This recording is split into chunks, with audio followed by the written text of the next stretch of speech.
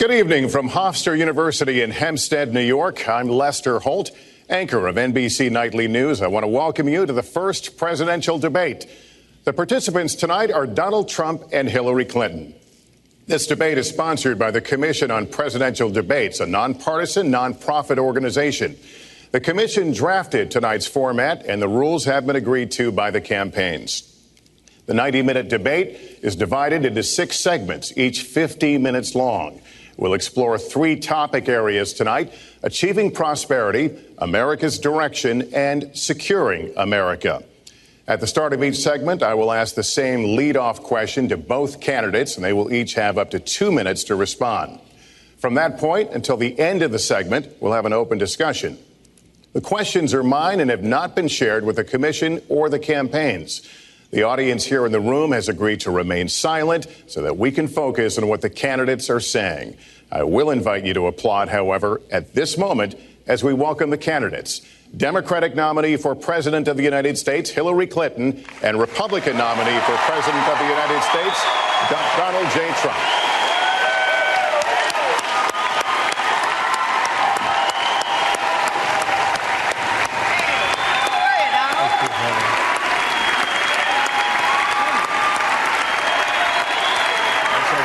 Good luck to you. Mr. Trump, good luck to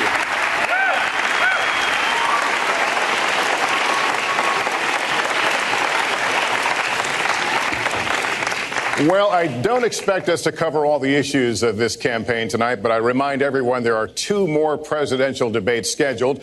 We are going to focus on many of the issues that voters tell us are most important, and we're going to press for specifics.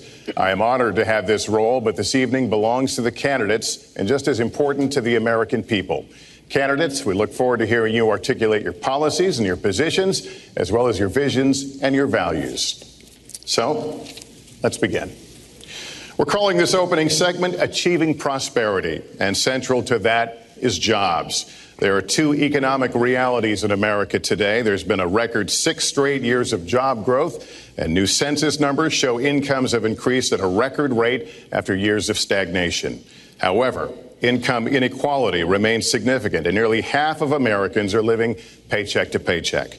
Beginning with you, Secretary Clinton, why are you a better choice than your opponent to create the kinds of jobs that will put more money into the pockets of American workers? Well, thank you, Lester, and thanks to Hofstra for hosting us. The central question in this election is really what kind of country we want to be and what kind of future we'll build together. Today is my granddaughter's 2nd birthday, so I think about this a lot. First, we have to build an economy that works for everyone, not just those at the top. That means we need new jobs, good jobs, with rising incomes. I want us to invest in you. I want us to invest in your future. That means jobs in infrastructure, in advanced manufacturing, in innovation and technology, clean renewable energy, and small business, because most of the new jobs will come from small business. We also have to make the economy fairer.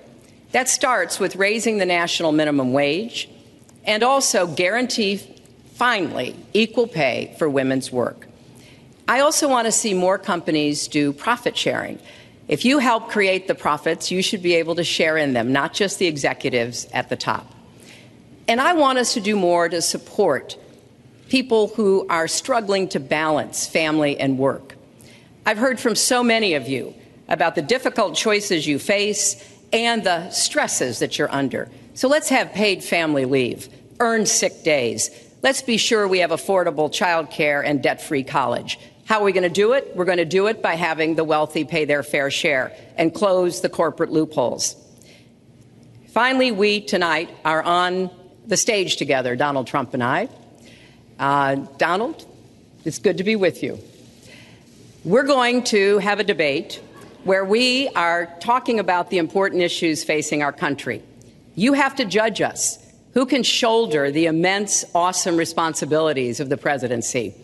Who can put into action the plans that will make your life better? I hope that I will be able to earn your vote on November 8th. Secretary Clinton, thank you. Mr. Trump, the same question to you. It's about putting more money into the pockets of American workers. You have up to 2 minutes. Thank you, Lester. Our jobs are fleeing the country. They're going to Mexico. They're going to many other countries. You look at what China is doing to our country in terms of making our product. They're devaluing their currency, and there's nobody in our government to fight them. And we have a very good fight, and we have a winning fight, because they're using our country as a piggy bank to rebuild China. And many other countries are doing the same thing. So we're losing our good jobs, so many of them. When you look at what's happening in Mexico, a friend of mine who builds plants said it's the eighth wonder of the world. They're building some of the biggest plants anywhere in the world, some of the most sophisticated, some of the best plants. With the United States, as he said, not so much. So Ford is leaving. You see that, their small car division leaving. Thousands of jobs, leaving Michigan, leaving Ohio. They're all leaving, and we can't allow it to happen anymore. As far as child care is concerned and so many other things, I think Hillary and I agree on that. We probably disagree a little bit as to numbers and amounts and what we're going to do, but perhaps we'll be talking about that later. But we have to stop our jobs from being stolen from us. We have to stop our companies from leaving the United States, and with it, firing all of their people. All you have to do is take a look at Carrier Air Conditioning in Indianapolis. They fired 1,400 people. They're going to Mexico. So many, hundreds and hundreds of companies are doing this. We cannot let it happen. Under my plan, I'll be reducing taxes tremendously, from 35% to 15% for companies, small and big businesses. That's going to be a job creator like we haven't seen since Ronald Reagan. It's going to be a beautiful thing to watch. Companies will come, they will build, they will expand, new companies will start, and I look very, very much forward to doing it. We have to renegotiate our trade deals, and we have to stop these countries from stealing our companies and our jobs. Secretary Clinton, would you like to respond? Well, I think that trade is an important issue. Of course, we are 5% of the world's population. We have to trade with the other 95%. And we need to have smart, fair trade deals. We also, though, need to have a tax system that rewards work and not just financial transactions. And the kind of plan that Donald has put forth would be trickle-down economics all over again. In fact, it would be the most extreme version, the biggest tax cuts for the top percent of the people in this country than we've ever had. I call it trumped up trickle down, because that's exactly what it would be. That is not how we grow the economy. We just have a different view about what's best for growing the economy, how we make investments that will actually produce jobs and rising incomes. I think we come at it from somewhat different perspectives. I understand that. You know, Donald was very fortunate in his life, and that's all to his benefit. He started his business with $14 million borrowed from his father, and he really believes that the more you help wealthy people, the better off we'll be, and that everything will work out from there. I don't buy that.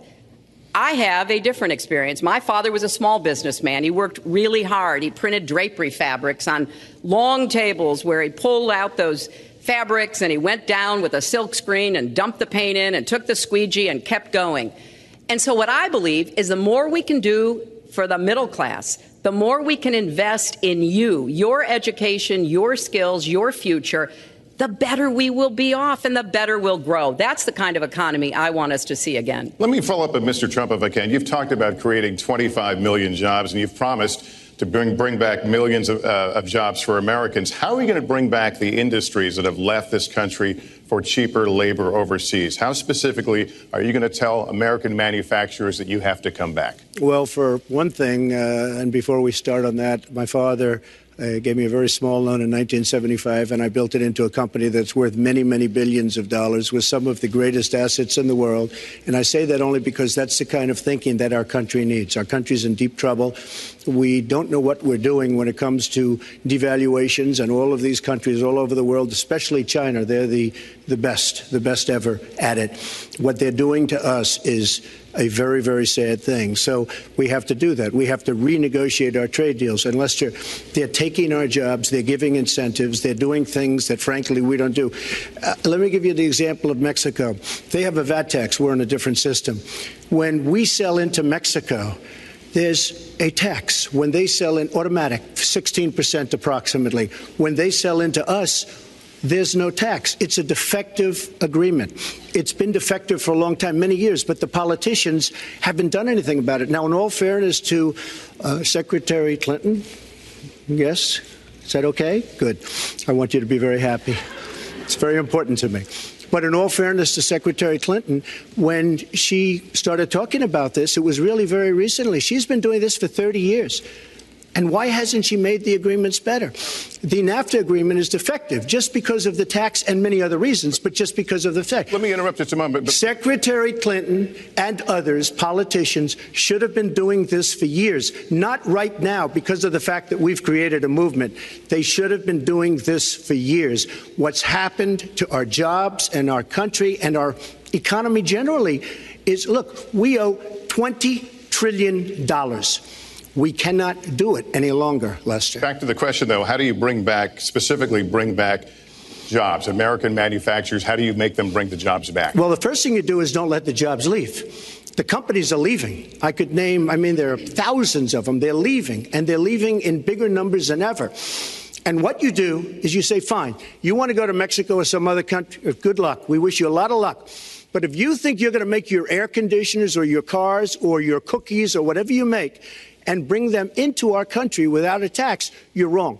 And once you say you're going to have to tax them coming in, and our politicians never do this because they have special interests, and the special interests want those companies to leave because in many cases they own the companies.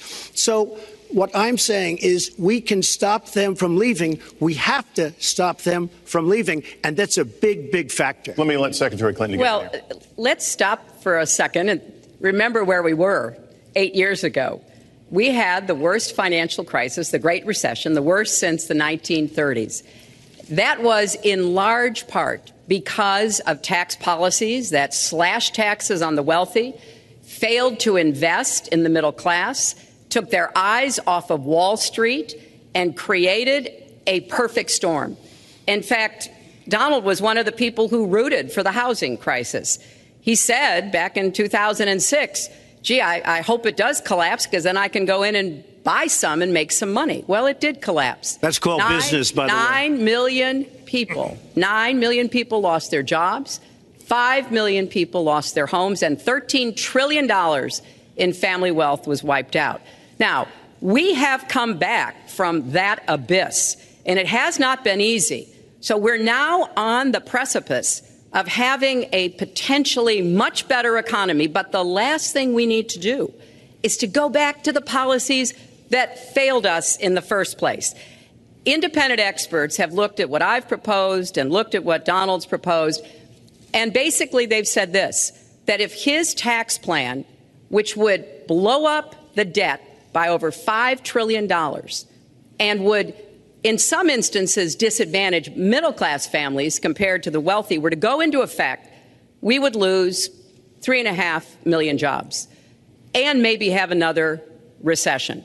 They've looked at my plans and they've said, okay, if we can do this, and I intend to get it done, we will have 10 million more new jobs because we will be making investments where we can grow the economy. Take clean energy. Some country is going to be the clean energy superpower of the 21st century. Donald thinks that climate change is a hoax perpetrated by the Chinese. I think it's real. I did not. Science is real. I do not say that. And I think it's important that we grip this and deal with it, both at home and abroad. And here's what we can do. We can deploy 500 million more solar panels. We can have enough clean energy to power every home. We can build a new modern electric grid.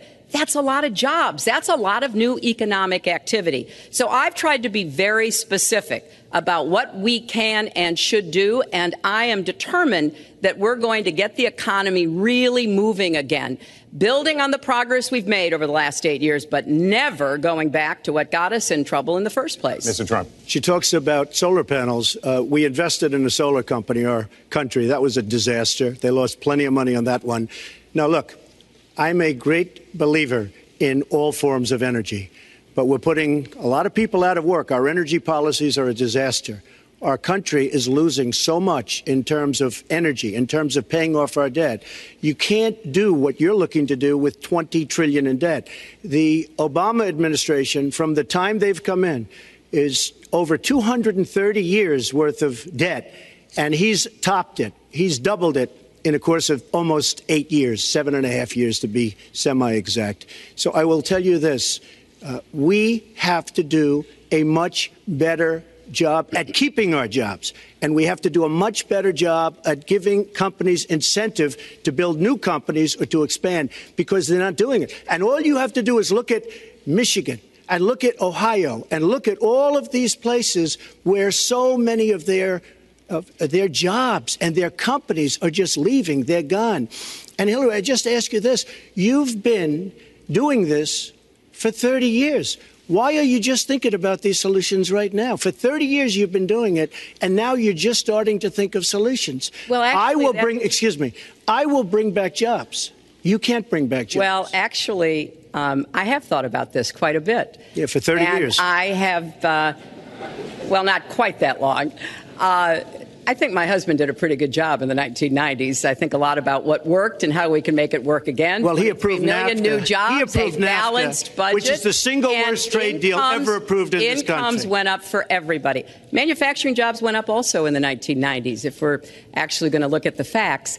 When I was in the Senate, I had a number of trade deals that came before me, and I held them all to the same test.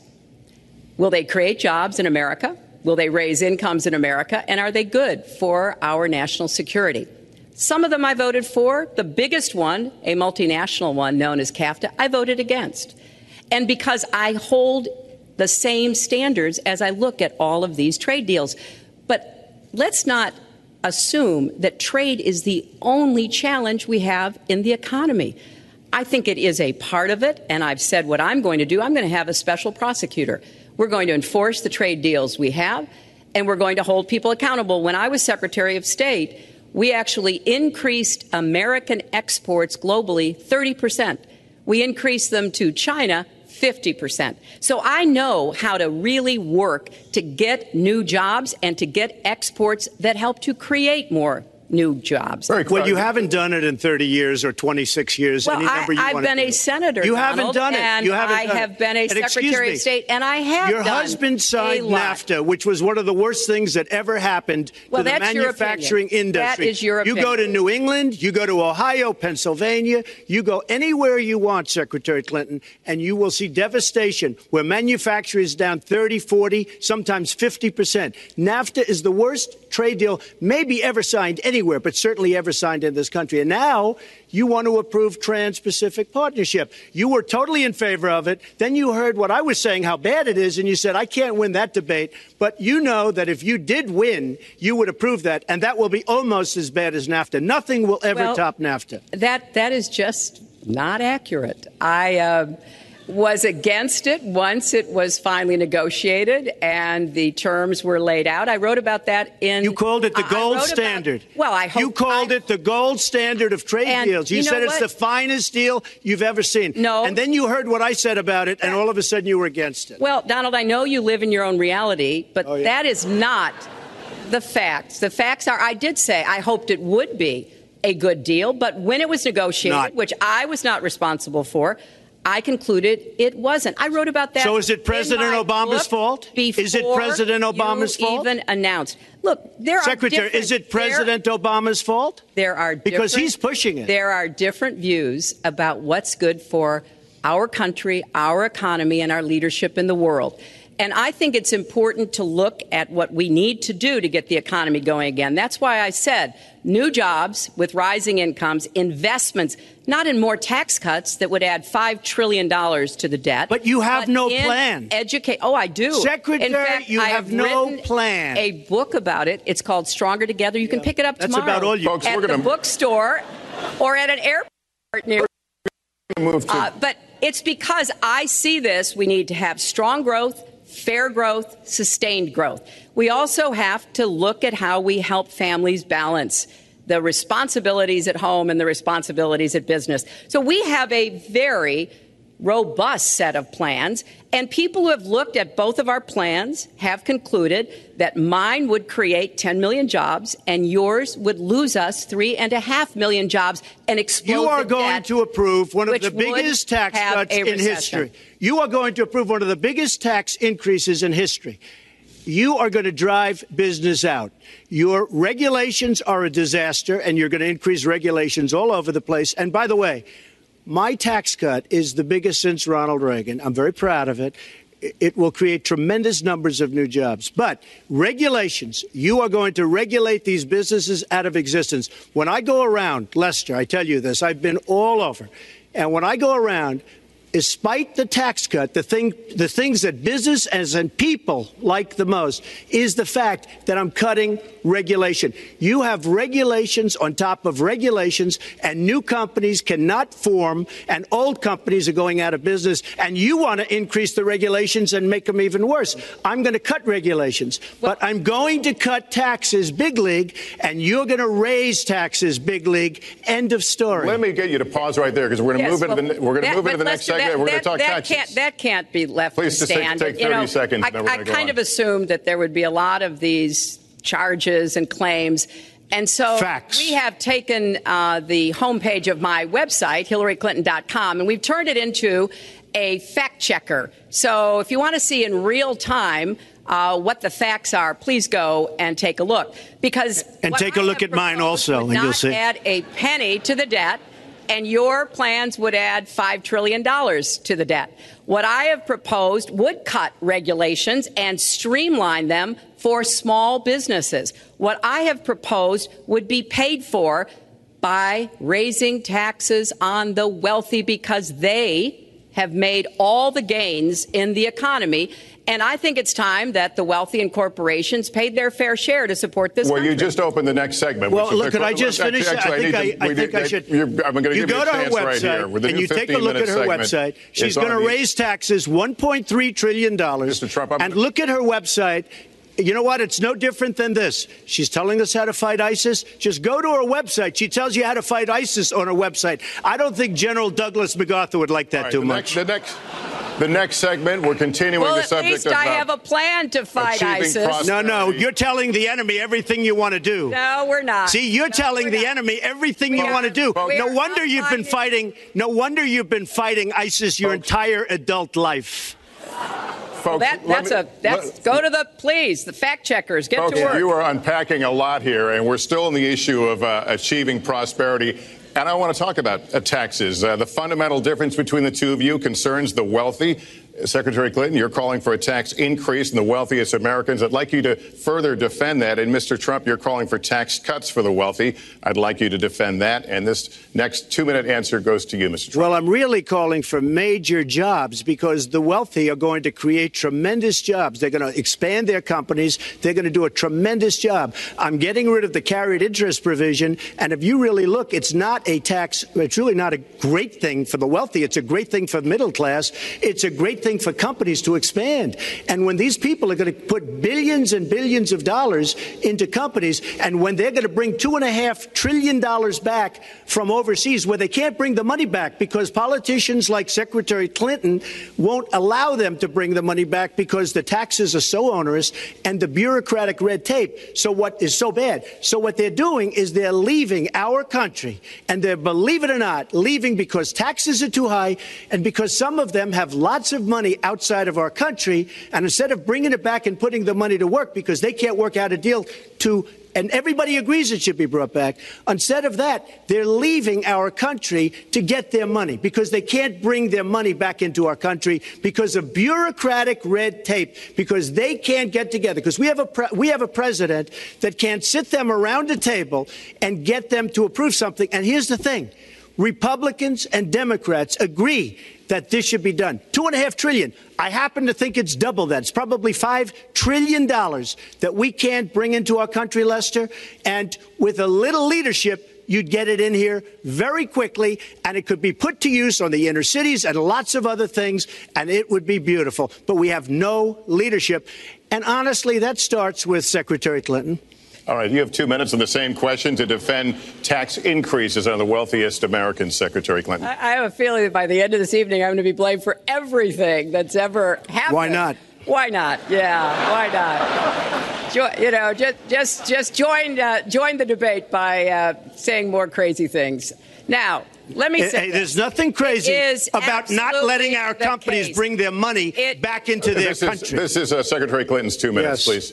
Yeah, well, let's start the clock again, Lester. We've looked at your tax proposals. I don't see changes in the corporate tax rates or the kinds of proposals you're referring to that would cause the repatriation, bringing back of money that's stranded overseas. I happen to support that. I happen to support that in a way that will actually work to our benefit. But when I look at what you have proposed, you have what is called now the Trump loophole, because it would so advantage you and the business you do. You've proposed an approach that has a $4 billion tax benefit for your family. And when you look at what you are proposing, much for my family? It is, Lester, as I said, trumped up trickle down. Trickle down did not work. It got us into the mess we were in 2008 and 9. Slashing taxes on the wealthy hasn't worked. And a lot of really smart, wealthy people know that. And they are saying, hey, we need to do more to make the contributions we should be making to rebuild the middle class. I don't think top-down works in America. I think building the middle class, investing in the middle class, making college debt-free so more young people can get their education, helping people refinance their debt from college at a lower rate. Those are the kinds of things that will really boost the economy. Broad-based, inclusive growth is what we need in America, not more advantages for people at the very top. Mr. Trump, typical politician, all talk, no action, sounds good, doesn't work, never going to happen. Our country is suffering because people like Secretary Clinton have made such bad decisions in terms of our jobs and in terms of what's going on. Now, look, we have the worst revival of an economy since the Great Depression. And believe me, we're in a bubble right now. And the only thing that looks good is the stock market. But if you raise interest rates even a little bit, that's going to come crashing down. We are in a big, fat, ugly bubble. And we better be awfully careful. And we have a Fed that's doing political things. This Janet Yellen of the Fed. The Fed is doing political by keeping the interest rates at this level. And believe me, the day Obama goes off and he leaves and he goes out to the golf course for the rest of his life to play golf, when they raise interest rates, you're going to see some very bad things happen because the Fed is not doing their job. The Fed is being more political than Secretary Clinton. Mr. Trump, we're talking about the burden that Americans have to pay, yet you have not released your tax returns. And the reason nominees have released their returns for decades is that voters will know if their potential president owes money to, who he owes it to, and any business conflicts. Don't Americans have a right to know if there are any conflicts of interest? I don't mind releasing. I'm under a routine audit, and it'll be released. And as soon as the audit's finished, it'll be released. But you will learn more about Donald Trump by going down to the federal elections, where I filed a 104-page, essentially financial statement of sorts, the forms that they have. It shows income. In fact, the income, I just looked today, the income is filed at $694 million for this past year. $694 million. If you would have told me I was going to make that 15 or 20 years ago, I would have been very surprised. But that's the kind of thinking that our country needs. When we have a country that's doing so badly, that's being ripped off by every single country in the world, it's the kind of thinking that our country needs because everybody... Lester, we have a trade deficit with all of the countries that we do business with of almost $800 billion a year. You know what that is? That means who's negotiating these trade deals? We have people that are political hacks negotiating our trade deals. The IRS has an audit of your taxes. You're perfectly free to release your taxes during an audit. And so the question, does the public's right to know outweigh your personal? Well, I told you, I will release them as soon as the audit. Look, I've been under audit almost for 15 years. I know a lot of wealthy people that have never been audited. I said, do you get audited? I get audited almost every year. And in a way, I should be complaining. I'm not even complaining. I don't mind it. It's almost become a way. It's not negotiable. No, let her release the email. Why did she delete 33,000? Well, I'll let her ask that, but let me just admonish the audience one more time. There was an agreement. We did ask you to be silent, so it would be helpful for us. Secretary Clinton. Well, I think you've just seen another example of bait and switch here. For 40 years, everyone running for president has released their tax returns. You can go and see nearly, I think, 39, 40 years of our tax returns, but everyone has done it. We know the IRS has made clear there is no prohibition on releasing it when you're under audit. So you've got to ask yourself, why won't he release his tax returns? And I think there may be a couple of reasons. First, maybe he's not as rich as he says he is. Second, maybe he's not as charitable as he claims to be. Third, we don't know all of his business dealings, but we have been told through investigative reporting that he owes about $650 million to Wall Street and foreign banks. Or maybe he doesn't want the American people, all of you watching tonight, to know that he's paid nothing in federal taxes, because the only years that anybody's ever seen were a couple of years when he had to turn them over to state authorities when he was trying to get a casino license, and they showed he didn't pay any federal income tax. So if he's paid zero, that means zero for troops, zero for vets, zero for schools or health. And I think probably he's not all that enthusiastic about having the rest of our country see what the real reasons are, because it must be something really important, even terrible, that he's trying to hide. And the financial disclosure statement, they don't give you the tax rate. They don't give you all the details that tax returns would. And it just seems to me that this is something that the American people deserve to see. And I have no reason to believe that he's ever going to release his tax returns, because there's something he's hiding. And we'll guess. We'll keep guessing at what it might be that he's hiding. But I think the question is, were he ever to get near the White House, what would be those conflicts? Who does he owe money to? Well, he owes you the answers to that, and he should provide them. He also raised the issue of your emails. Do you want to respond to that? I do. You know, I made a mistake using a private email. That's for sure. And if I had to do it over again, I would obviously do it differently. But I'm not going to make any excuses. It was a mistake, and I take responsibility for that. Mr. Trump? That was more than a mistake. That was done purposely. Okay, that was not a mistake. That was done purposely. When you have your staff taking the Fifth Amendment, taking the Fifth so they're not prosecuted, when you have the man that set up the illegal server taking the Fifth, I think it's disgraceful. And believe me, this country thinks it's disgraceful. It really thinks it's disgraceful also. As far as my tax returns, you don't learn that much from tax returns, that I can tell you. You learn a lot from financial disclosure. And you should go down and take a look at that. The other thing, I'm extremely underleveraged. The report that said 650, which, by the way, a lot of friends of mine that know my business said, boy, that's really not a lot of money. It's not a lot of money relative to what I had. The buildings that were in question, they said in the same report, which was actually, it wasn't even a bad story, to be honest with you, but the buildings are worth $3.9 billion. And the 650 isn't even on that. But it's not 650. It's much less than that. But I could give you a list of banks. I would, if that would help you, I would give you a list of banks. These are very fine institutions, very fine banks. I could do that very quickly. I am very underleveraged. I have a great company. I have a tremendous income. And the reason I say that is not in a braggadocious way. It's because it's about time that this country had somebody running it that has an idea about money.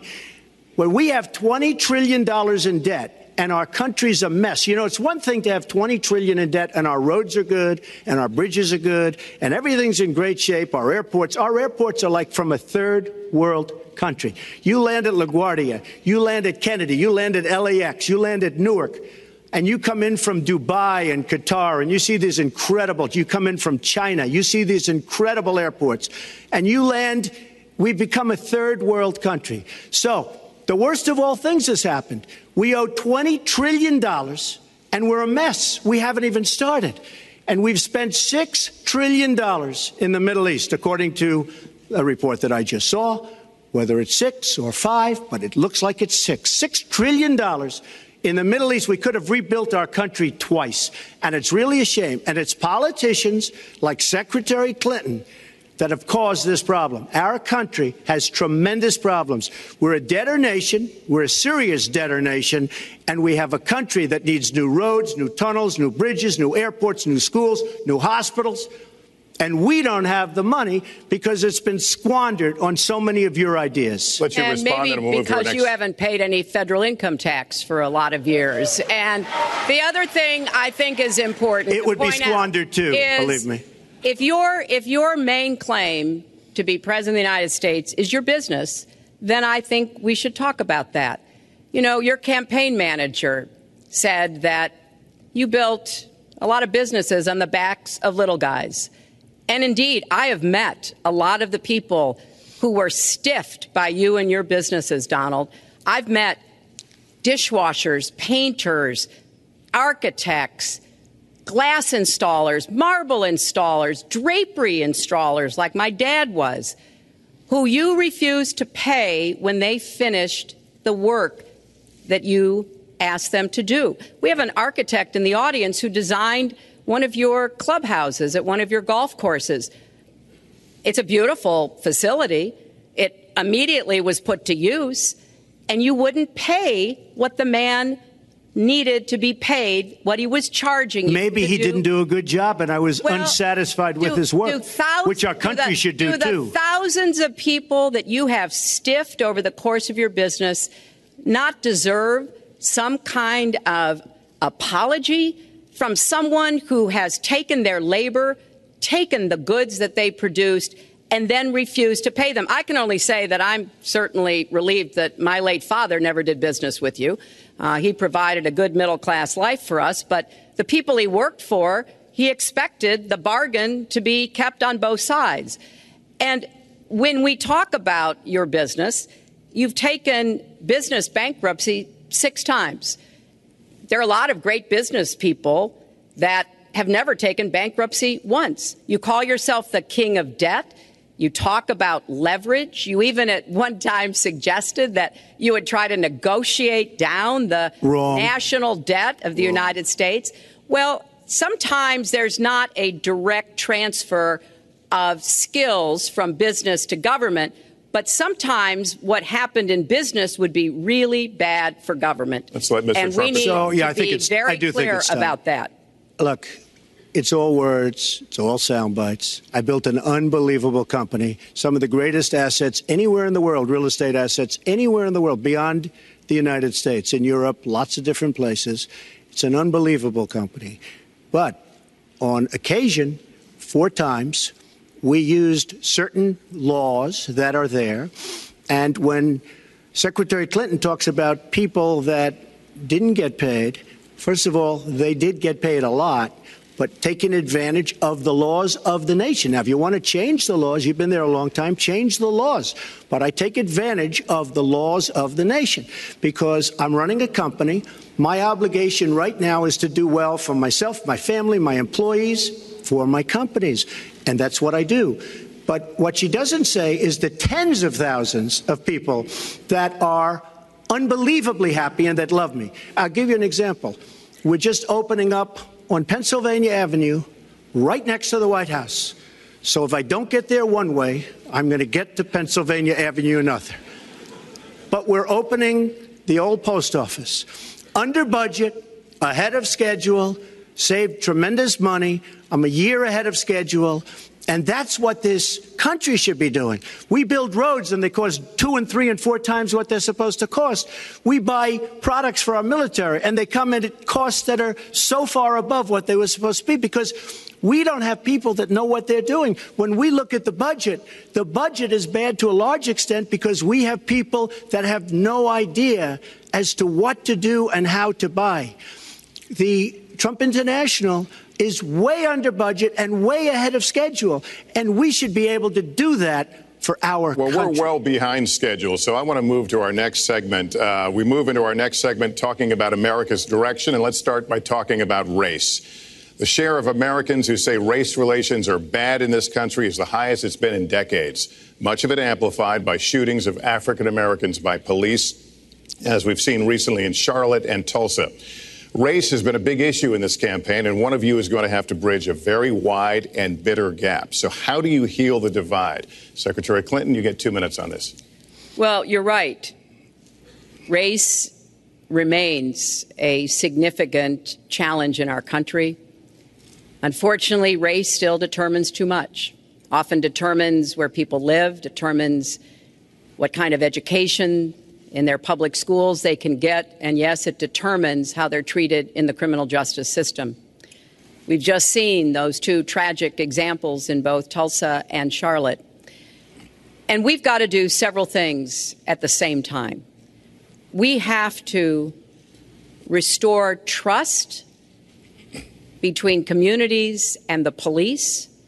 We have to work to make sure that our police are using the best training, the best techniques, that they're well prepared to use force only when necessary.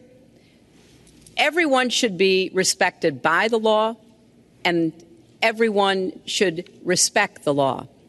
Right now, that's not the case in a lot of our neighborhoods. So I have, ever since the first day of my campaign, called for criminal justice reform. I've laid out a platform that I think would begin to remedy some of the problems we have in the criminal justice system. But we also have to recognize, in addition to the challenges that we face with policing, there are so many good, brave police officers who equally want reform. So we have to bring communities together in order to begin working on that as a mutual goal. And we've got to get guns out of the hands of people who should not have them. The gun epidemic is the leading cause of death of young African American men, more than the next 9 causes put together. So we have to do two things, as I said. We have to restore trust. We have to work with the police. We have to make sure they respect the communities and the communities respect them. And we have to tackle the plague of gun violence, which is a big contributor to a lot of the problems that we're seeing today. All right, Mr. Trump, you have 2 minutes. How do you heal the divide? Well, first of all, Secretary Clinton doesn't want to use a couple of words, and that's law and order. And we need law and order. If we don't have it, we're not going to have a country. And when I look at what's going on in Charlotte, a city I love, a city where I have investments, when I look at what's going on throughout various parts of our country, whether it's, I can just keep naming them all day long. We need law and order in our country. And I just got today, as you know, the endorsement of the Fraternal Order of Police. We just came in. We have endorsements from, I think, almost every police group, a large percentage of them in the United States. We have a situation where we have our inner cities, African Americans, Hispanics, are living in hell because it's so dangerous. You walk down the street, you get shot.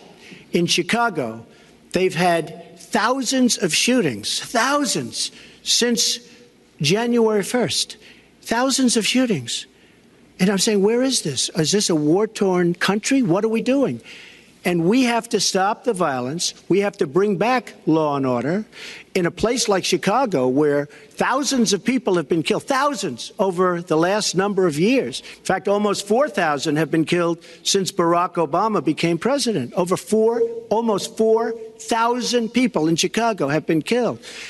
We have to bring back law and order. Now, whether or not in a place like Chicago you do stop and frisk, which worked very well, Mayor Giuliani is here, it worked very well in New York. It brought the crime rate way down. But you take the gun away from criminals that shouldn't be having it. We have gangs roaming the street, and in many cases, they're illegally here, illegal immigrants, and they have guns, and they shoot people. And we have to be very strong, and we have to be very vigilant. We have to know what we're doing.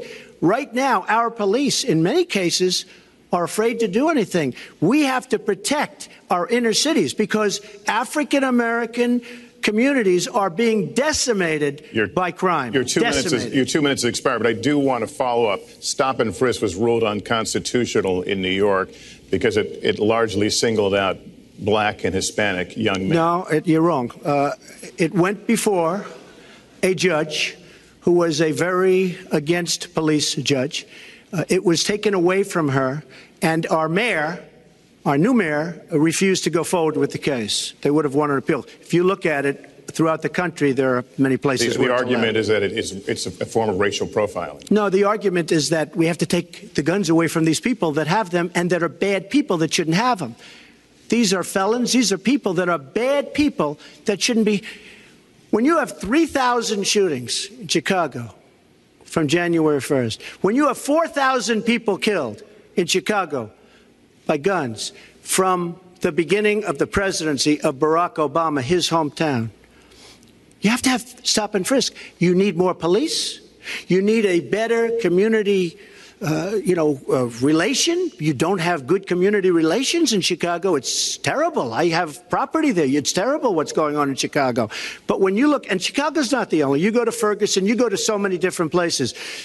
You need better relationships. I agree with Secretary Clinton on this. You need better relationships between the communities and the police, because in some cases it's not good. But you look at Dallas, where the relationships were really studied. The relationships were really a beautiful thing. And then 5 police officers were killed one night very violently. So there's some bad things going on, some really bad things. Secretary Clinton, but we need, Lester, we need law and order. And we need law and order in the inner cities, because the people that are most affected by what's happening are African American and Hispanic people. And it's very unfair to them what our politicians are allowing to happen. Secretary Clinton. Well, I've heard Donald say this at his rallies, and it's really unfortunate that he paints such a dire, negative picture of black communities in our country. Wow. You know, the vibrancy of the black church, the black businesses that employ so many people, the opportunities that so many families are working to provide for their kids. There's a lot that we should be proud of and we should be supporting and lifting up. But we do always have to make sure we keep people safe. There are the right ways of doing it, and then there are ways that are ineffective. Stop and frisk was found to be unconstitutional, and in part because it was ineffective. It did not do what it needed to do. Now, I believe in community policing, and in fact, violent crime is 1/2 of what it was in 1991. Property crime is down 40%. We just don't want to see it creep back up. We've had 25 years of very good cooperation, but there were some problems, some unintended consequences. Too many young African American and Latino men ended up in jail for nonviolent offenses. And it's just a fact that if you're a young African American man and you do the same thing as a young white man, you are more likely to be arrested, charged, convicted, and incarcerated. So we've got to address the systemic racism in our criminal justice system. We cannot just say law and order. We have to say we have to come forward with a plan that is going to divert people from the criminal justice system, deal with mandatory minimum sentences, which have put too many people away for too long for doing too little. We need to have more second chance programs. I'm glad that we're ending private prisons in the federal system. I want to see them ended in the state system. You shouldn't have a profit motivation to fill prison cells with young Americans. So there are some positive ways we can work on this. And I believe strongly that common sense gun safety measures would assist us right now. And this is something Donald has supported along with the gun lobby. Right now, we've got too many military-style weapons on the streets. In a lot of places, our police are outgunned. We need comprehensive background checks, and we need to keep guns out of the hands of those who will do harm. And we finally need to pass a prohibition on anyone who's on the terrorist watch list from being able to buy a gun in our country. If you're too dangerous to fly, you are too dangerous to buy a gun. So there are things we can do, and we ought to do it in a bipartisan way. Secretary Clinton, last week you said we've got to do everything possible to improve policing, to go right at implicit bias. Do you believe that police are implicitly biased against black people? Lester, I think implicit bias is a problem for everyone, not just police. I think, unfortunately, too many of us in our great country jump to conclusions about each other. And therefore, I think we need all of us to be asking hard questions about, why am I feeling this way? But when it comes to policing, since it can have literally fatal consequences, I have said in my first budget we would put money into that budget to help us deal with implicit bias by retraining a lot of our police officers. I've met with a group of very distinguished, experienced police chiefs a few weeks ago. They admit it's an issue. They've got a lot of concerns. Mental health is one of the biggest concerns because now police are having to handle a lot of really difficult mental health problems on the street. They want support. They want more training. They want more assistance. And I think the federal government could be in a position where we would offer and provide that. I'd like to respond. Please. First of all, I agree, and a lot of people, even within my own party, want to give certain rights to people on watch lists and no-fly lists. I agree with you. When a person is on a watch list or a no-fly list, and I have the endorsement of the NRA, which I'm very proud of. These are very, very good people, and they're protecting the Second Amendment. But I think we have to look very strongly at no-fly lists and watch lists. And when people are on there, even if they shouldn't be on there, we'll help them. We'll help them legally. We'll help them get off. But I tend to agree with that quite strongly. I do want to bring up the fact that you were the one that brought up the word super predator about young black youth.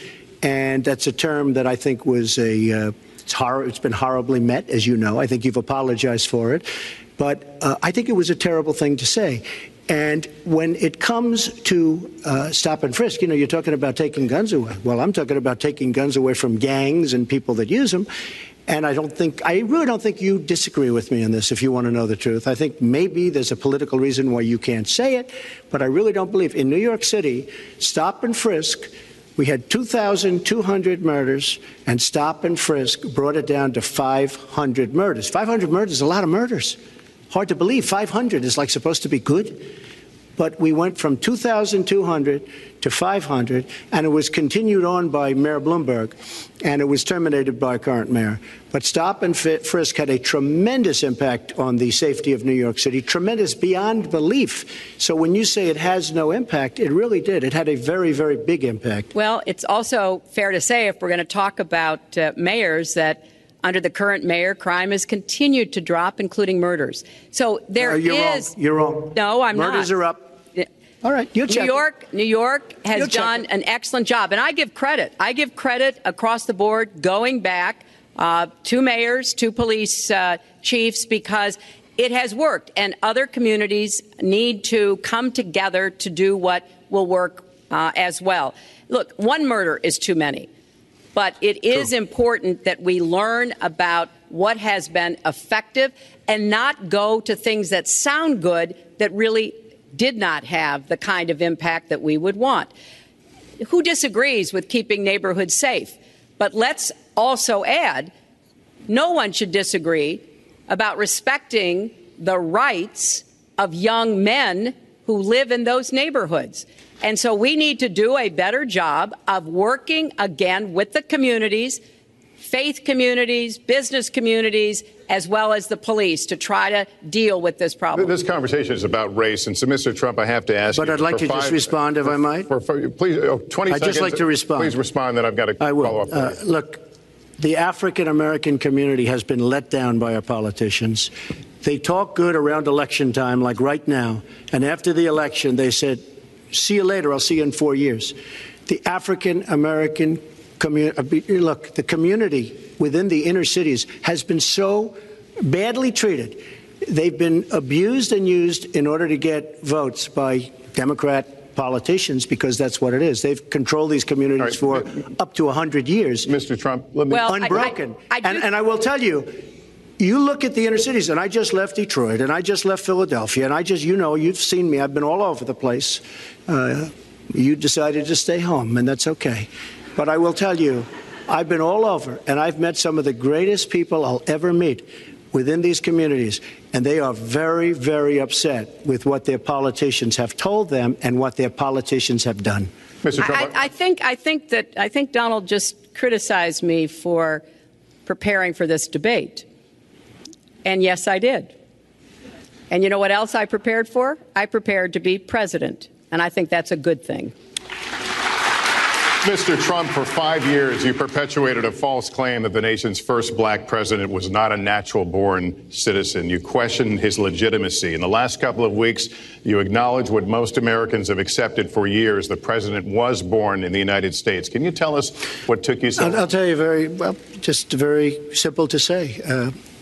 Sidney Blumenthal works for the campaign and very close friend of Secretary Clinton. And her campaign manager, Patty Doyle, went to, during the campaign, her campaign against President Obama, fought very hard. And you can go look it up and you can check it out. And if you look at CNN this past week, Patty Solis Doyle was on Wolf Blitzer saying that this happened. Blumenthal sent McClatchy, highly respected reporter at McClatchy, to Kenya to find out about it. They were pressing it very hard. She failed to get the birth certificate. When I got involved, I didn't fail.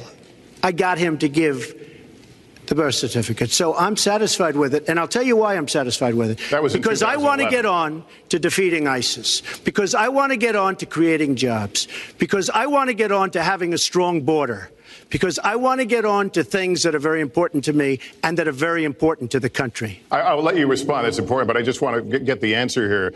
The birth certificate was produced in 2011. You continued to tell the story and question the president's legitimacy in 2012, 13, 14, 15, as recently as January. So the question is, what changed your mind? Well, nobody was pressing it. Nobody was caring much about it. I figured you'd ask the question tonight, of course, but nobody was caring much about it. But I was the one that got him to produce the birth certificate, and I think I did a good job. Secretary Clinton also fought it. I mean, you know, now everybody in mainstream is going to say, oh, that's not true. Look, it's true. Sidney Blumenthal sent a reporter. You just have to take a look at CNN last week, the interview with your former campaign manager, and she was involved. But just like she can't bring back jobs, she can't produce. I'm sorry, I'm just going to follow up, and I will let you respond to that because if there's a lot there. But we're talking about racial healing in this segment. What do you say to Americans? Well, it was very, I say nothing. I say nothing because I was able to get him to produce it. He should have produced it a long time before. I say nothing. But let me just tell you, when you talk about healing, I think that I've developed very, very good relationships over the last little while with the African-American community. I think you can see that. And I feel that they really wanted me to come to that conclusion, and I think I did a great job and a great service, not only for the country, but even for the president, in getting him to produce his birth certificate. Secretary Clinton. Well, just listen to what you heard.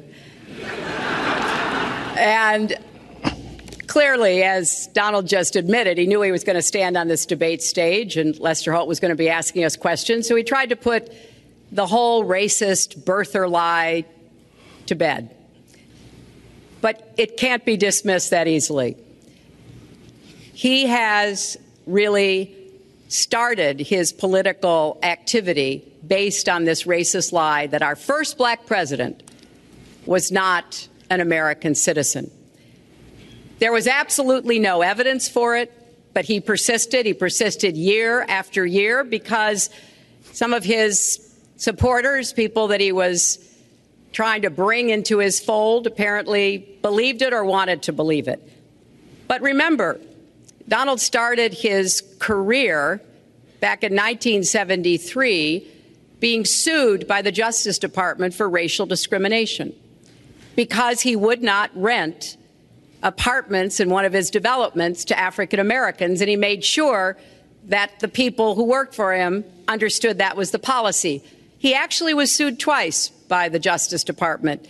So he has a long record of engaging in racist behavior. And the birther lie was a very hurtful one. You know, Barack Obama is a man of great dignity, and I could tell how much it bothered him and annoyed him that this was being touted and used against him. But I like to remember what Michelle Obama said in her amazing speech at our Democratic National Convention. When they go low, we go high. And Barack Obama went high, despite Donald Trump's best efforts to bring him down. Mr. Trump, you can respond, then we're going to move on to the next segment. I would love to respond. First of all, I got to watch, in preparing for this, some of your debates against Barack Obama. You treated him with terrible disrespect. And I watched the way you talk now about how lovely everything is and how wonderful you are. It doesn't work that way. You were after him. You were trying to. You even sent out, or your campaign sent out, pictures of him in a certain garb, very famous pictures. I don't think you can deny that. But just last week, your campaign manager said it was true. So when you try to act holier than thou, it really doesn't work. It really doesn't. Now, as far as the lawsuit, yes, when I was very young, I went into my father's company, had a real estate company in Brooklyn and Queens, and we, along with many, many other companies throughout the country, it was a federal lawsuit, were sued. We settled the suit with no admission of guilt. It was very easy to do, but they sued many people. I notice you bring that up a lot, and I also noticed the very nasty commercials that you do on me in so many different ways, which I don't do on you. Maybe I'm trying to save the money, but frankly, I look at that and I say, isn't that amazing? Because I settled that lawsuit with no admission of guilt, but that was a lawsuit brought against many real estate firms, and it's just one of those things. I'll go on one step further. In Palm Beach, Florida, tough community, a brilliant community, a wealthy community, probably the wealthiest community there is in the world. I opened a club and really got great credit for it. No discrimination against African Americans, against Muslims, against anybody.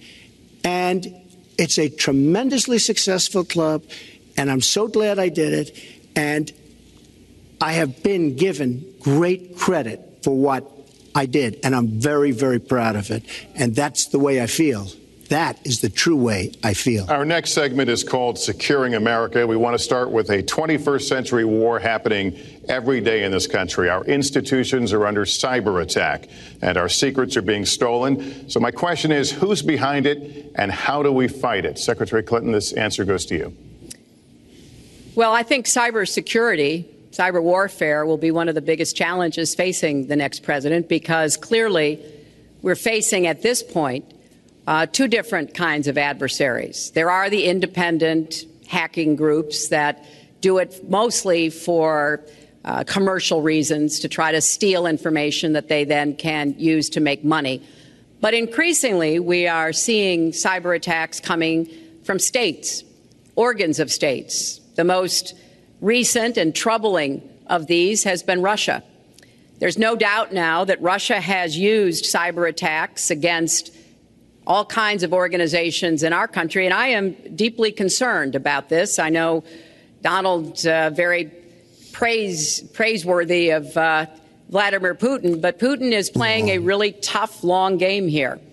And one of the things he's done is to let loose cyber attackers to hack into government files, to hack into personal files, hack into the Democratic National Committee. And we recently have learned that, that this is one of their preferred methods of trying to wreak havoc and collect information. We need to make it very clear, whether it's Russia, China, Iran, or anybody else, the United States has much greater capacity.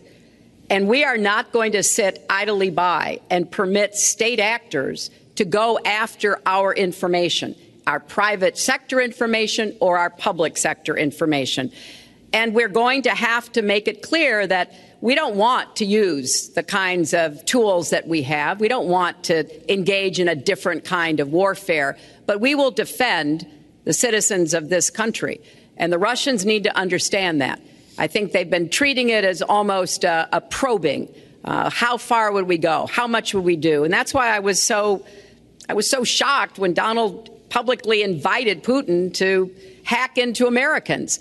That is just unacceptable. It's one of the reasons why 50 national security officials who served in Republican administration have said that Donald is unfit to be the commander in chief. It's comments like that that really worry people who understand the threats that we face. Mr. Trump, you have 2 minutes in the same question. Who's behind it? And how do we find I do want to say that I was just endorsed, and more are coming next week. It'll be over 200 admirals, many of them are here, admirals and generals endorsed me to lead this country. That just happened, and many more are coming, and I'm very proud of it. In addition, I was just endorsed by ICE. They've never endorsed anybody before on immigration.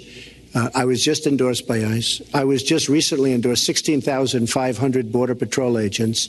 So when Secretary Clinton talks about this, I mean, I'll take the admirals and I'll take the generals any day over the political hacks that I see that have led our country so brilliantly over the last 10 years with their knowledge, okay?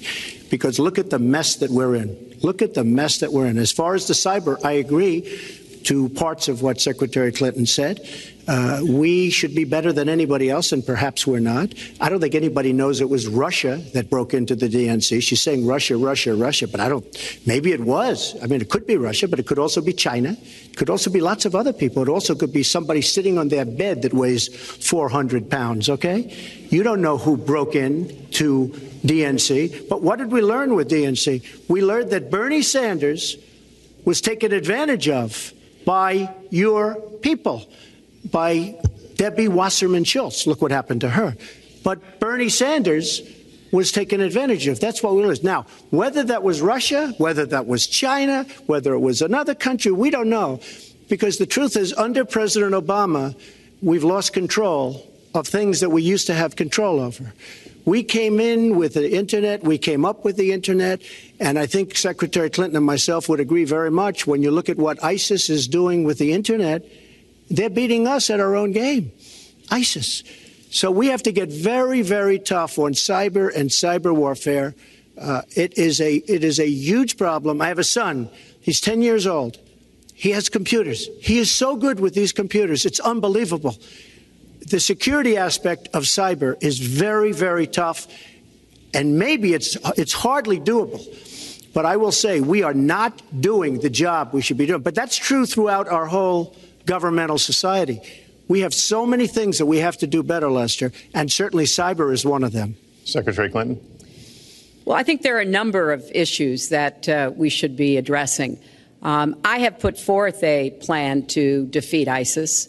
It does involve going after them online. I think we need to do much more with our tech companies to prevent ISIS and their operatives from being able to use the Internet to radicalize, even direct people in our country and Europe and elsewhere. But we also have to intensify our air strikes against ISIS and eventually support our Arab and Kurdish partners to be able to actually take out ISIS in Raqqa and their claim of being a caliphate. We're making progress. Our military is assisting in Iraq, and we're hoping that within the year we'll be able to push ISIS out of Iraq and then, really squeeze them in Syria. But we have to be cognizant of the fact that they've had foreign fighters coming to volunteer for them, foreign money, foreign weapons. So we have to make this the top priority. And I would also do everything possible to take out their leadership. I was involved in a number of efforts to take out al-Qaeda leadership when I was Secretary of State, including, of course, taking out bin Laden. And I think we need to go after Baghdadi as well, make that one of our organizing principles, because we've got to defeat ISIS and we've got to do everything we can to disrupt their propaganda efforts online. You mentioned ISIS, and we think of ISIS certainly as over there, but there are American citizens who have been inspired to commit acts of terror on American soil. The latest incident, of course, the bombings we just saw in New York and New Jersey, the knife attack at a mall in Minnesota, and the last year, deadly attacks in San Bernardino and Orlando. I'll ask this to both of you. Tell us specifically how you would prevent homegrown attacks by American citizens, Mr. Trump? Well, first I have to say one thing, very important. Secretary Clinton is talking about taking out ISIS. We will take out ISIS. Well, President Obama and Secretary Clinton created a vacuum the way they got out of Iraq, because they got out, they shouldn't have been in, but once they got in, the way they got out was a disaster, and ISIS was formed. So she talks about taking them out. She's been doing it a long time. She's been trying to take them out for a long time. But they wouldn't have even been formed if they left some troops behind, like 10,000 or maybe something more than that. And then you wouldn't have had them. Or, as I've been saying for a long time, and I think you'll agree because I said it to you once, had we taken the oil, and we should have taken the oil, ISIS would not have been able to form either, because the oil was their primary source of income. And now they have the oil all over the place, including the oil, a lot of the oil in Libya, which was another one of her disasters. Secretary Clinton. Well, I hope the fact checkers are turning up the volume and really working hard. Donald supported the invasion of Iraq. Wrong. That is absolutely wrong. Proved over and over again. Wrong. He actually advocated for the actions we took in Libya and urged that Gaddafi be taken out after actually doing some business with him one time. But the larger point, he says this constantly, is George W. Bush made the agreement about when American troops would leave Iraq, not Barack Obama.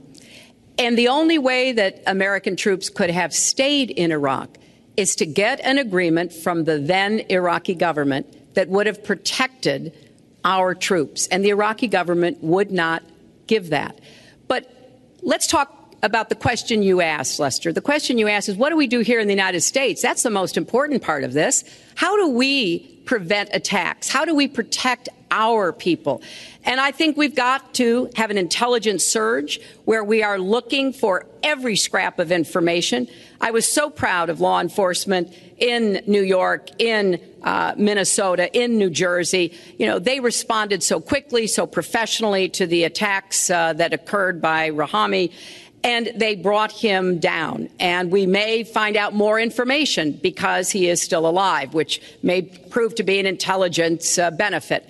So we've got to do everything we can to vacuum up intelligence from Europe, from the Middle East. That means we've got to work more closely with our allies. And that's something that Donald has been very dismissive of. We're working with NATO, the longest military alliance in the history of the world, to really turn our attention to terrorism. We're working with our friends in the Middle East, many of which, as you know, are Muslim-majority nations.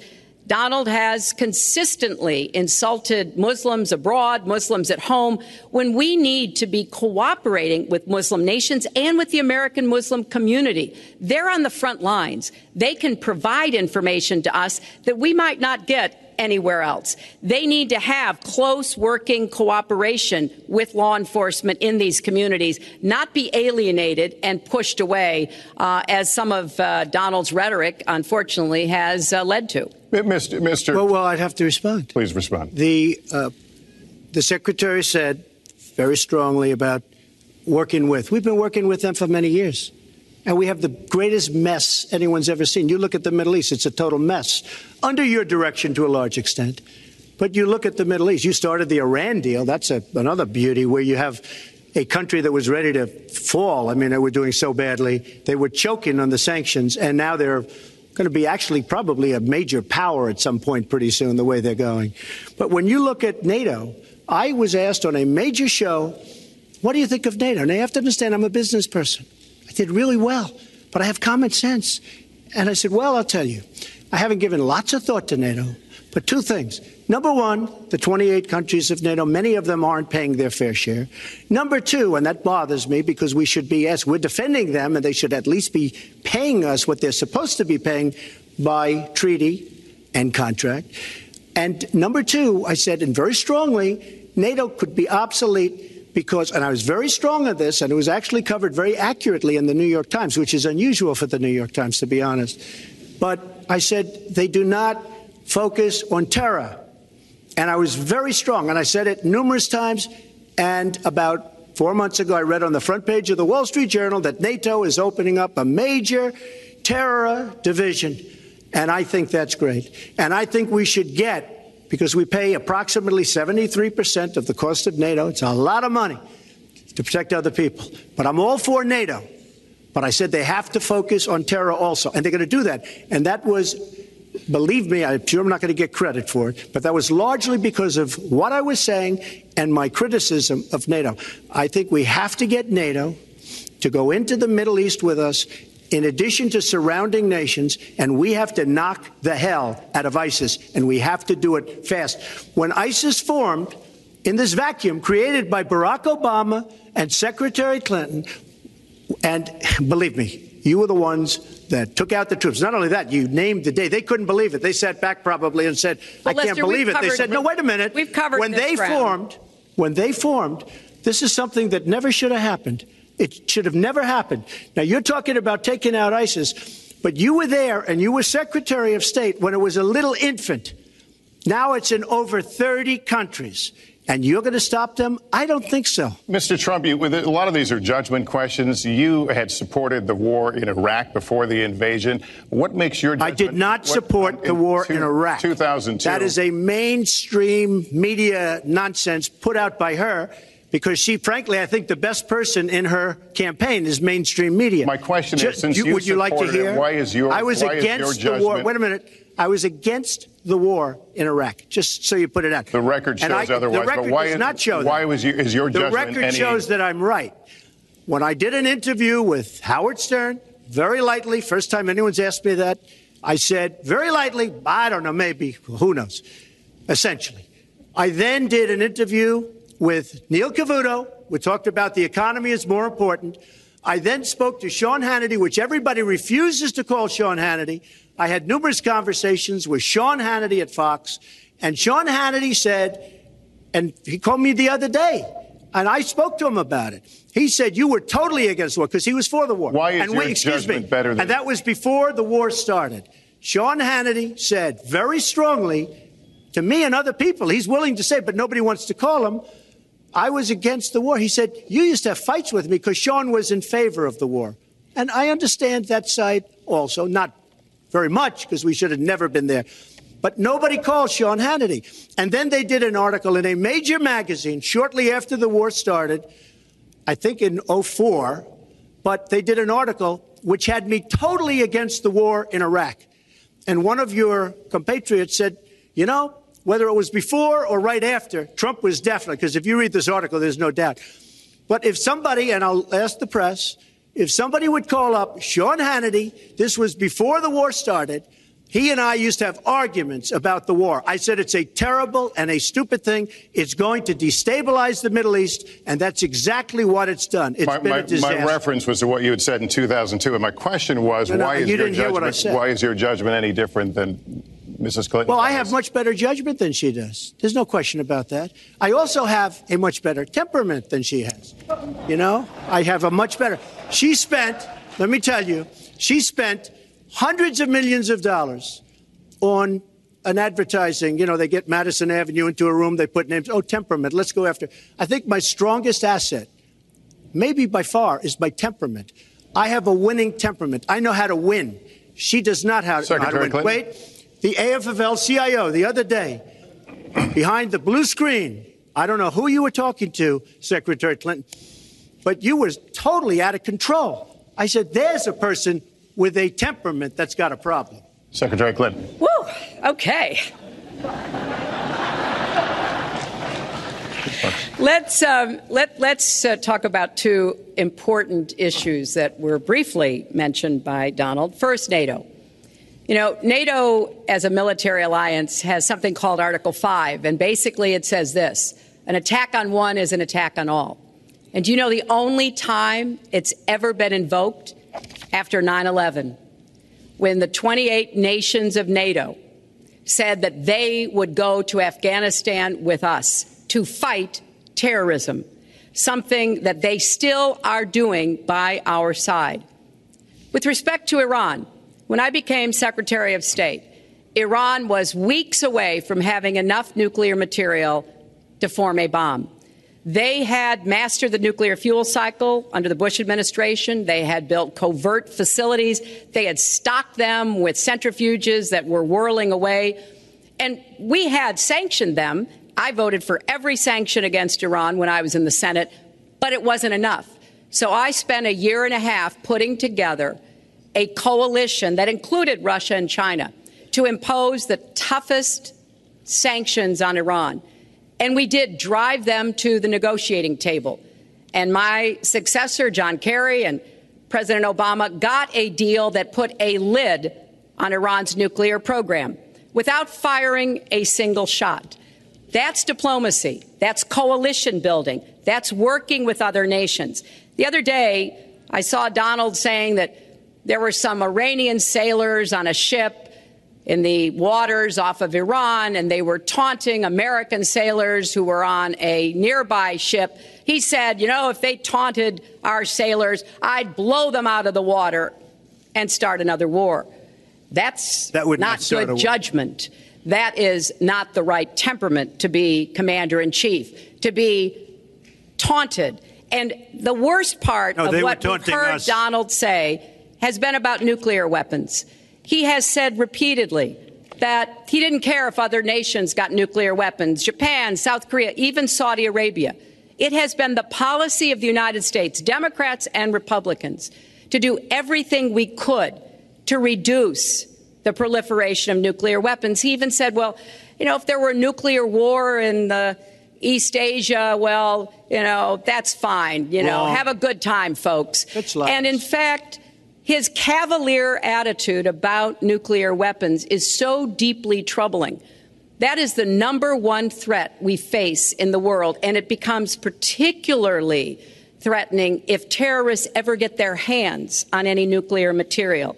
So a man who can be provoked by a tweet should not have his fingers anywhere near the nuclear codes, as far as I think anyone with any sense about this should be concerned. That line's getting a little bit old, I must say. Listen, it's a good one, though. I would like to, describes the problem. It's not an accurate one at all. It's not an accurate one. So I just want to give a lot of things, and just to respond, I agree with her on one thing. The single greatest problem the world has is nuclear armament, nuclear weapons, not global warming like you think and your president thinks. Nuclear is the single greatest threat.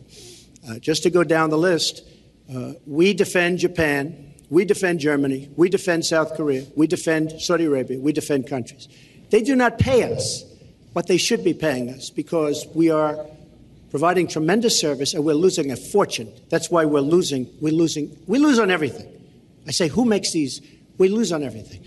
Well, I said that it's very possible that if they don't pay a fair share, because this isn't 40 years ago where we could do what we're doing.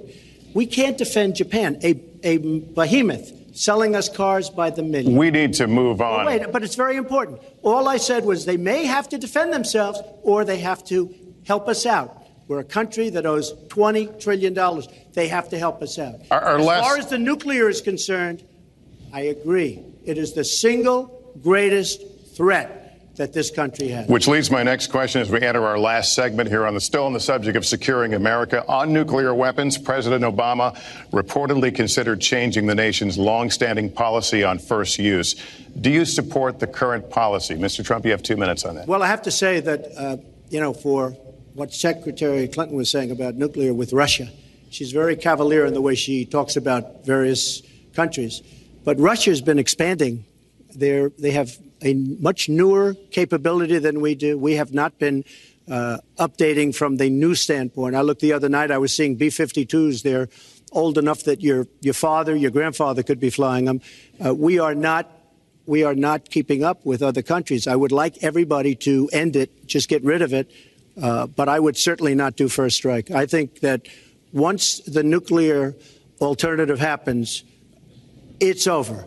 At the same time, we have to be prepared. I can't take anything off the table because you look at some of these countries. You look at North Korea.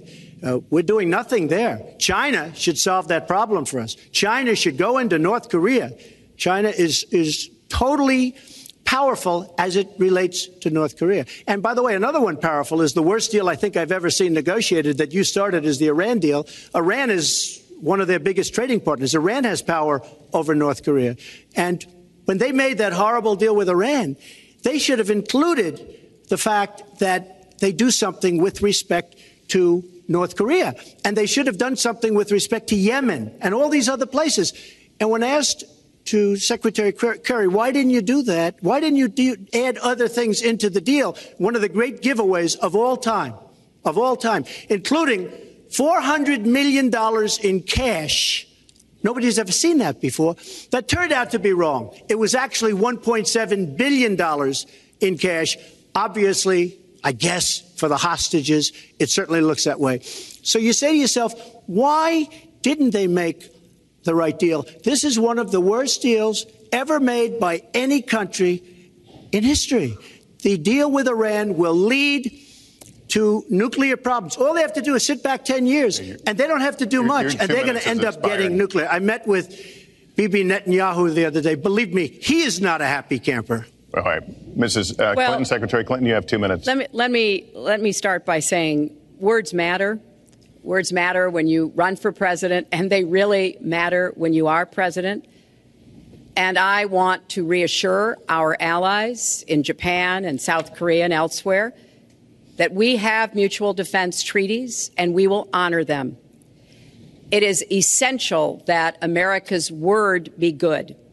And so I know that this campaign has caused some questioning and some worries on the part of many leaders across the globe. I've talked with a number of them. But I want to, on behalf of myself and I think on behalf of a majority of the American people, say that, our word is good. It's also important that we look at the entire global situation. There's no doubt that we have other problems with Iran, but personally, I'd rather deal with the other problems having put that lid on their nuclear program than still to be facing that. And Donald never tells you what he would do. Would he have started a war? Would he have bombed Iran? If he's going to criticize a deal that has been very successful in giving us access to Iranian facilities that we never had before, then he should tell us what his alternative would be. But it's like his plan to defeat ISIS. He says it's a secret plan, but the only secret is that he has no plan. So we need to be more precise in how we talk about these issues. People around the world follow our presidential campaigns so closely, trying to get hints about what we will do. Can they rely on us? Are we going to lead the world with strength and in accordance with our values? That's what I intend to do. I intend to be a leader of our country that people can count on, both here at home and around the world, to make decisions that will further peace and prosperity, but also stand up to bullies, whether they're abroad or at home. We cannot let those who would try to destabilize the world, to interfere with American interests and security, to be given any opportunities at all. Lester, one thing I'd like to say. Very quickly. I will go very quickly, but I will tell you that Hillary will tell you to go to her website and read all about how to defeat ISIS, which she could have defeated by never having it, get going in the first place. Right now, it's getting tougher and tougher to defeat them because they're in more and more places, more and more states, more and more nations. Mr. Trump. And it's a big problem. And as far as Japan is concerned, I want to help all of our allies.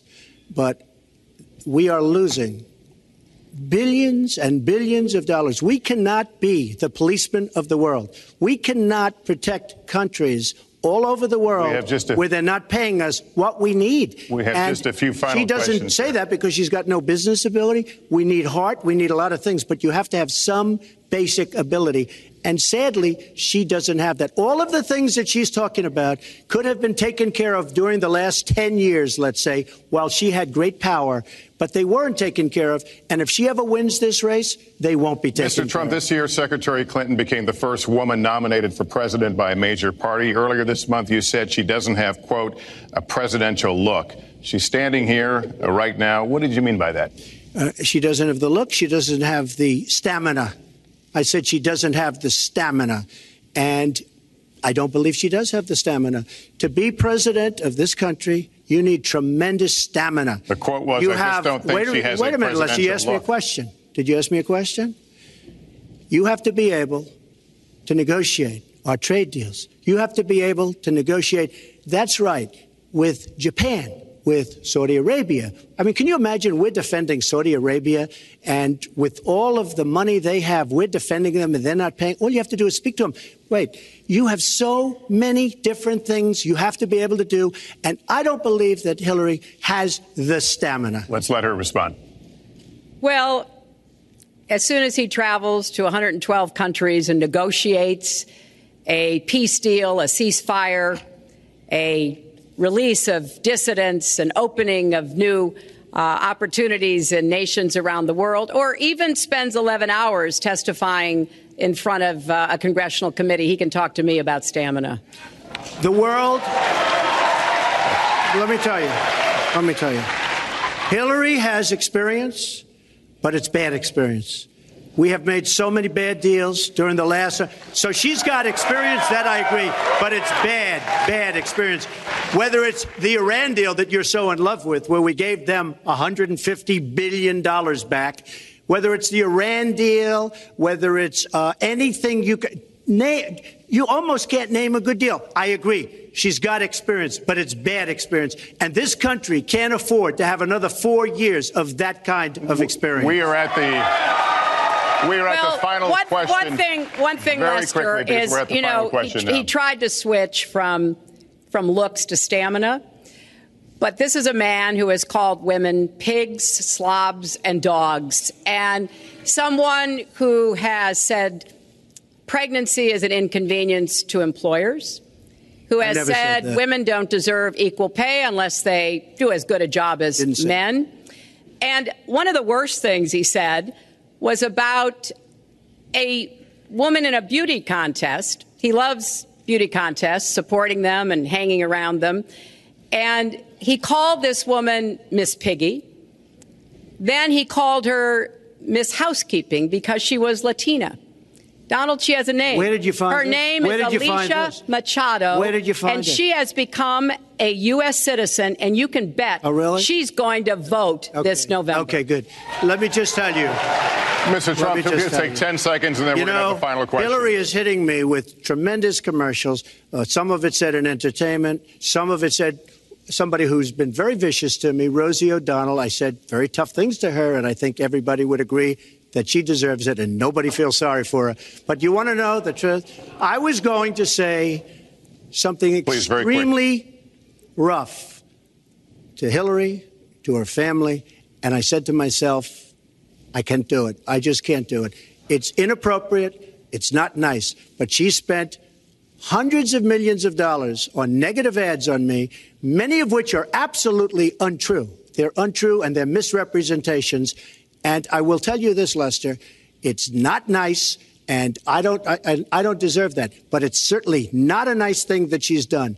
It's hundreds of millions of ads, and the only gratifying thing is I saw the polls come in today, and with all of that money, over $200 million is spent, and I'm either winning or tied, and I've spent practically nothing. One of you will not win this election. So my final question to you tonight, are you willing to accept the outcome as the will of the voters? Secretary Clinton? Well, I support our democracy. And sometimes you win, sometimes you lose. But I certainly will support the outcome of this election. And I know Donald's trying very hard to plant doubts about it. But I hope the people out there understand this election's really up to you. It's not about us so much as it is about you and your families and the kind of country and future you want. So I sure hope you will get out and vote as though your future depended on it, because I think it does. Mr. Trump, very quickly, the same question. Will you accept the outcome as the will of the voters? I want to make America great again. We are a nation that is seriously troubled. We're losing our jobs. People are pouring into our country. The other day, we were deporting 800 people, and perhaps they passed the wrong button, they pressed the wrong button, or perhaps, worse than that, it was corruption. But these people that we were going to deport for good reason ended up becoming citizens. And it was 800, and now it turns out it might be 1,800, and they don't even know. Will you accept Look, the outcome here's of the the story. election? I want to make America great again. I'm going to be able to do it. I don't believe Hillary will. The answer is if she wins, I will absolutely support her. All right. Well, that is going to do it for us. That concludes our debate for this evening, a spirited one. We covered a lot of ground, not everything, as I suspected we would. The next presidential debates are scheduled for October 9th at Washington University in St. Louis and October 19th at the University of Nevada, Las Vegas. The conversation will continue. A reminder, the vice presidential debate is scheduled for October 4th at Longwood University in Farmville, Virginia. My thanks to Hillary Clinton and to Donald Trump and to Hofstra University for hosting us tonight. Good night, everyone.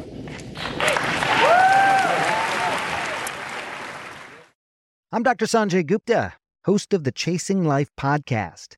In honor of our 10th season, we want to hear from you. Leave us a message at 470-396-0832 and tell us how you chase life. It could be used on an upcoming episode.